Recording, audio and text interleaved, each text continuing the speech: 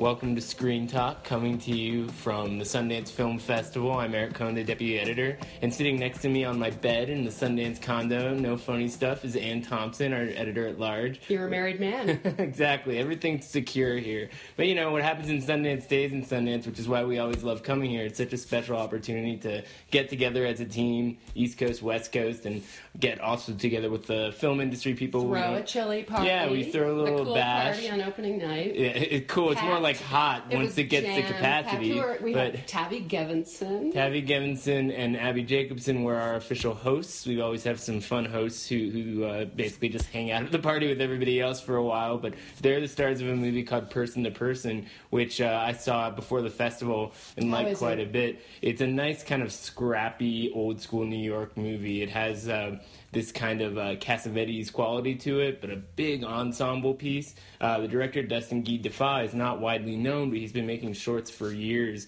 and one of those people who, in our world, it's kind of cool to see take it a little step up and get a little bit more exposure. Michael Cera's in the movie as well, and he's quite good. And it's just sort of this really interesting observational piece about one day in New York, and it's screening in the next section at Sundance, which is a perfect place for that kind of movie. And without fail, in the last maybe 2-3 years, where I see most of the movies I like stuff. here. And the David Lowery is screening. David Lowery's film, Ghost Story. Has a lot of anticipation because it's admittedly an experimental work that he kept secret and filmed in Texas with his buddies Casey Affleck and Rooney Mara. After shooting Pete's Dragon, which is a cool story, and he's sort of he really epitomizes kind of that ideal of the indie filmmaker who gets bigger opportunities but doesn't necessarily sell out right away. Well, he also waited a long time before he came with Ain't Them Bodies Saints. He was telling me for this story that I did about the people who've been to Sundance before and what kind of impact it had on them, how many times he was rejected before Ain't Them Bodies Saints was accepted. He went to South by before that. Oh, yeah. Other festivals supported him, but it took him a while to get into Sundance, and he said it focused him on how to make a movie that would make it into Sundance and would stand out and would make the cut. This is actually something I find really fascinating. I mean, my career doing this kind of stuff has run for about a decade, a little bit more than a decade. And so a lot of those filmmakers are people who were just starting out when I started looking at these things. It's a generation. Like and Alex Ross Perry, exactly. He's here. All of these people started out making... Young. Yeah, Robert Russo Young and Dustin Guy Defa. And the people in Person to Person who you glimpse are there's cameos of people like Benny Safdie and David Zellner, who are also part of that kind of family of sorts. But what's interesting about it is that the gestation period was longer than you might expect because they weren't making commercial movies. The industry, I think, had to sort of catch up on some level to their sensibilities to say, let's try these people out. But what's really caught up is that there's a different paradigm now, which is that a lot of the art filmmakers, the ones who are scrappier and doing the smaller budget stuff and have a more individual kind of non-commercial sensibility, they're not expecting to make a living. Alex Ross Perry writes for a living. He doesn't make movies for a living. Well, everybody and he admits that, and I talked to these people. Some of them are professors. Right. Some of them, Russo Young makes commercials. They don't necessarily. Now, in this case, I think her movie does sound commercial, but I also think it's about what your priorities are. I mean, you can make a living. I think more. Before I Fall. That's the name of her movie. Yeah, exactly. All of these people could be making a living in different kinds of ways as filmmakers, and they pick and choose exactly how much they want to. I mean, it's not to say that they have complete freedom in that equation. I think they have to make a living, and they have to figure out how to do that. That's true, but I would also argue that the opportunities that these people could follow are probably greater than the ones that they're cashing in on. One thing that heartened me was that someone like Eliza Hittman, who hasn't had breakouts hits at all, she's here with a movie called Beach Rats. She found support from Cinereach and from the nonprofit side. Right, there's a whole ecosystem there. You can do a different approach. And so Eliza Hittman's a professor at Pratt and then works on the side. Sure, and Beach Rats is a film about it's not an easy sell about this New York kid who kind of hides his gay life from his friends, and it's very similar in certain ways stylistically and subject-wise to her first film. It felt like Love, and what I liked about what I think is interesting about those two movies when you look at them together is that there's a consistency to the vision. It doesn't feel like, okay, this is my second movie, I need to try something that'll get me a bigger audience or take things to another level. Yeah. And so I think there is a greater sense of confidence now in the film community that if you are hitting on something that people like, you can keep doing that thing, and maybe there's a way to kind of build out your own space for it at the right level, and maybe she'll get hired to do something like Alex Ross Perry has and write a screenplay, and there's some money there or something like that. But he hasn't gotten bigger budgets. He hasn't been able to expand. Well, when you look at the movies, it's kind of hard to imagine. He has his own sensibility. A very specific and he's not voice. But the actors are coming to him. The actors are coming to him, and what that's basically what I think is the underlying point here is that the industry is more interested in these people than these people are interested in the industry. In some ways, that's true. And I really like that. And David Lowery's movie was pre-bought by A24, sight unseen. They saw footage. Well, that's maybe worth something. And since then they've seen it, and since then they're happy about it. They're happy about it, but you have to imagine they're also like, hey, we should get into the David Lowery business. But that's true. That's because he's the exception that proves the rule. He's the one who does have a career in Hollywood. He's the one who can do both. Not everyone can do that. Not everyone is constitutionally capable of it or aesthetically able. So he can, but other people can't. Yeah, no, there's no doubt about it. So you're right about that, but they're also presumably not spending a fortune for that. They also have two actors who've been nominated for Academy Awards. They've got one who might win one. Yeah. So there's a profile there. Casey Affleck, obviously. And then you have the reality of the marketplace, which is that they may have had to do that in order to get it. Well, they also have a short film that's playing here, which I heard mixed things from those who watched it last night, but that short film seems to have been something they acquired with the intention of making a feature out of it, a kind of strange sci-fi film that they started kind of playing with the marketing for early by releasing the trailer online a few weeks ago. And I think, a company like that basically is just constantly experimenting with, what can we throw out there that might be perceived as like hip and cool and different, and maybe that's the selling point. That to me, it's like Sundance movies are a big part of that. Like, either they're going to be really big crowd pleasers. The Big Sick seems to be the one people are saying that, or they're going to be produced sort of by Judd Apatow. Exactly, or they're going to be totally wacky movies that get people talking because of that, and that can be a selling point too. Well, the one I always use as an example, not wacky, but a standout, something unlike anything else, was, of course, Beasts of the Southern Wild. And that's the thing that no one knows that it's there until it happens. We knew because we saw the short film. So nobody would have expected that movie would have been a Best Picture nominee. Exactly. There's something about that which is amazing because it is manufactured on some level by the way the festival machine works. Like, this was a filmmaker they were building up to that moment, but it wasn't something that the industry was prepared for, that something like that could cross over. Now, I don't see anything in this year's lineup that could completely come out of nowhere like that, but I do see a Manchester by the Sea on paper. Exactly, but you don't really know because it also depends on what are the agendas of the distributors. Nobody thought Manchester by the Sea was going to sell for $10 million last year. Now, could something sell for that sum this time? One of the reasons that was true was that the director was coming off of a failure. Right, so he had notoriously difficult and all that stuff. Yeah.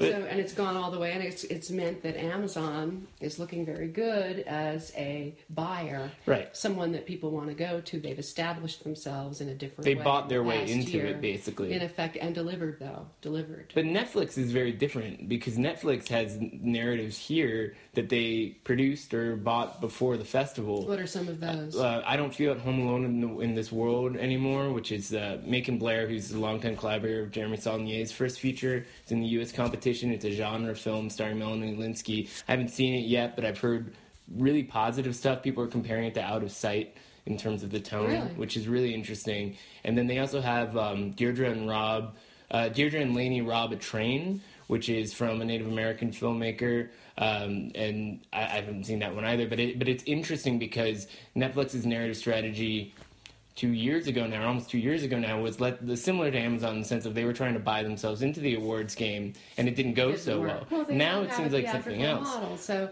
it's a total. They want to buy all rights. They want to take them off the table, which screws you on theatrical, but maybe gets you a massive audience. And they have these amazing algorithms, so they can say, okay, what viewers really want to watch? So the idea of investing money in that on the narrative side can be healthy for certain kinds of movies. It's just a question of, would those movies be better suited with a smaller company that's going to give it more care rather than just dumping it on this platform. And there's a lot of filmmakers still lust after, desire a theatrical showing for their films. It's harder and harder to get, but that's what they want.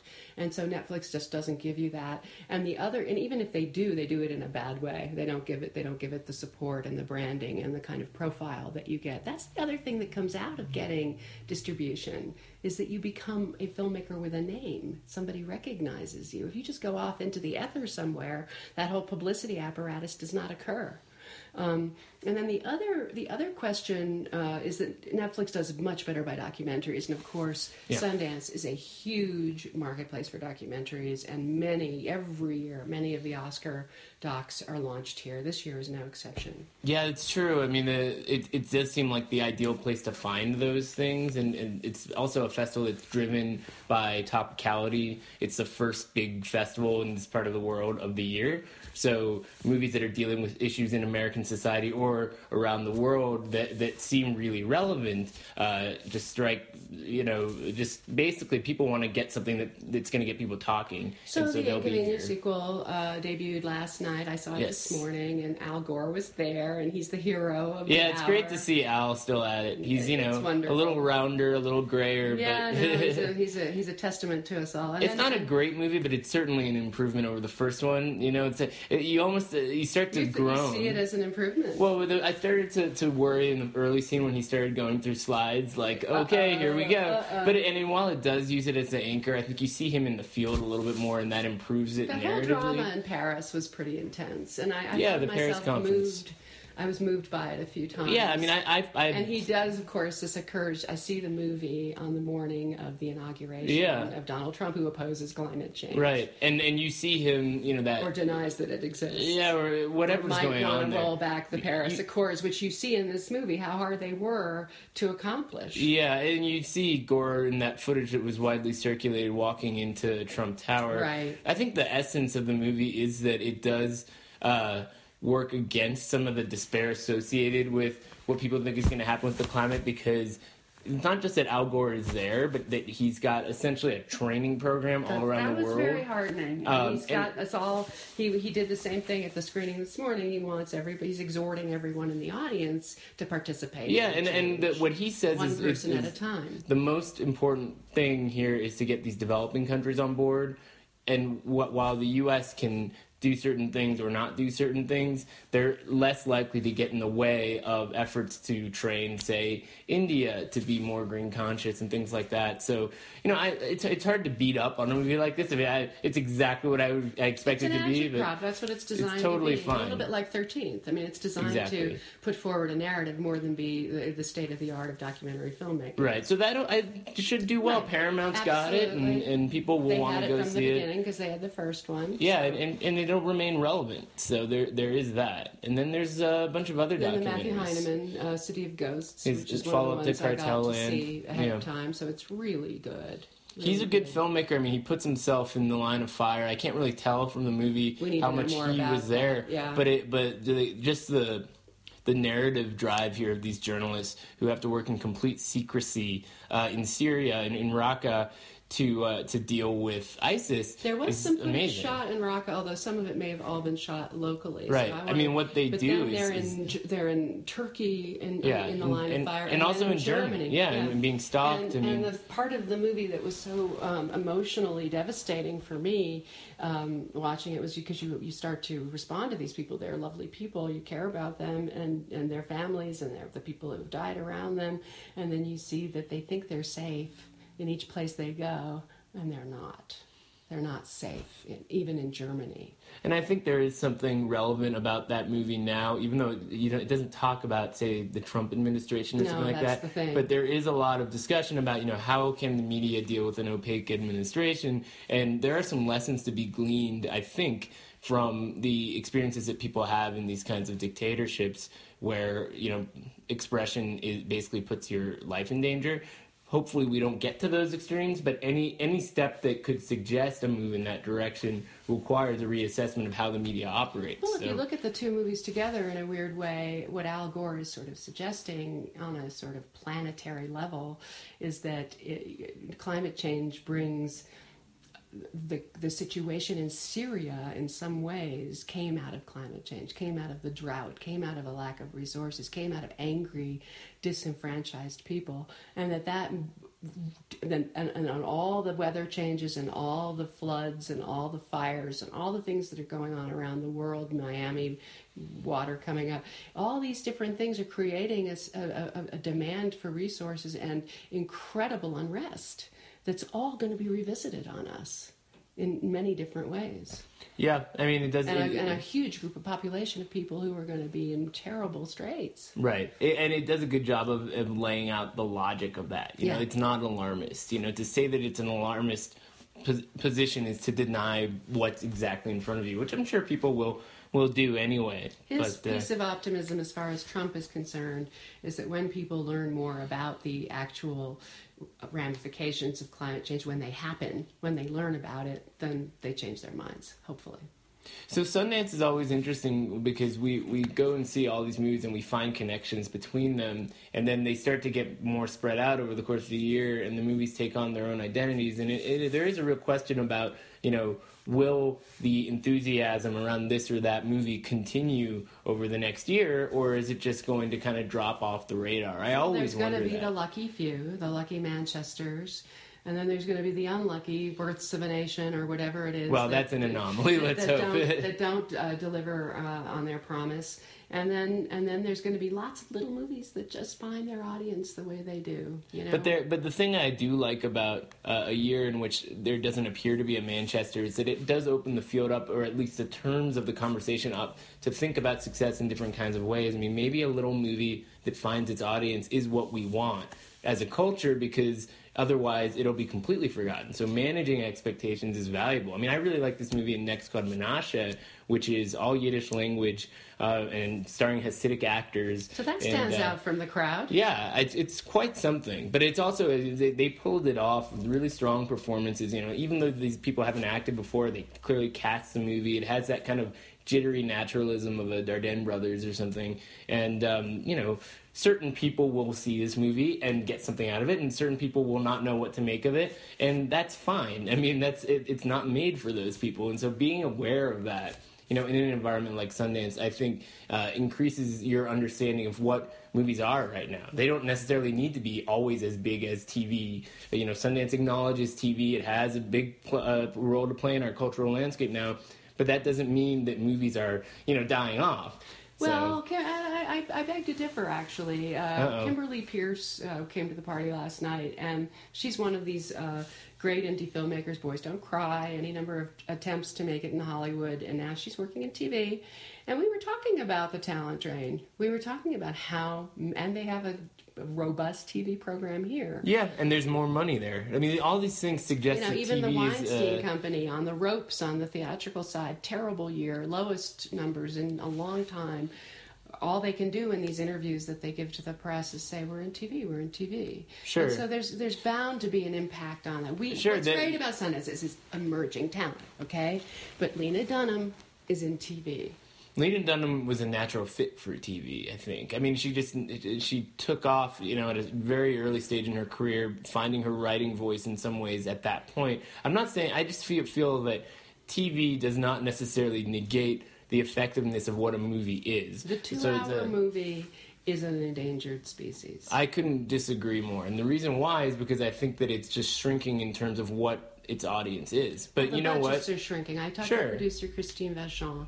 She admits to me that that 5 is the new 10, 3 is the new 5, 1 is the new 3, but also, and it's only going down. But you also have to think about the specialness of a movie. It's the specialness of going to an art gallery. She has 4 films here. Think about opera. That's the issue. Think about these rarefied art forms. Maybe it's not cost effective to go to them all the time, but they're treated as very important aspects of that's a very different niche for the 2-hour movie. Yeah, right now it is. But if we're saying that this thing is evolving or facing some sort of challenge because of this other medium, and we've been ringing that alarm bell for a couple years now, then maybe it's migrating into something else that's more rarefied. That doesn't mean it's gone. I didn't say it was gone. I said it was endangered. Endangered. Well, that tends to lead to being gone at some point. See. Anyway, first of all, we have to go on to our many films that we have to see. But the next time we will talk is on Monday. Yes, Monday. If you are at Sundance, please come to the Kickstarter house. You can follow us on Twitter for more information.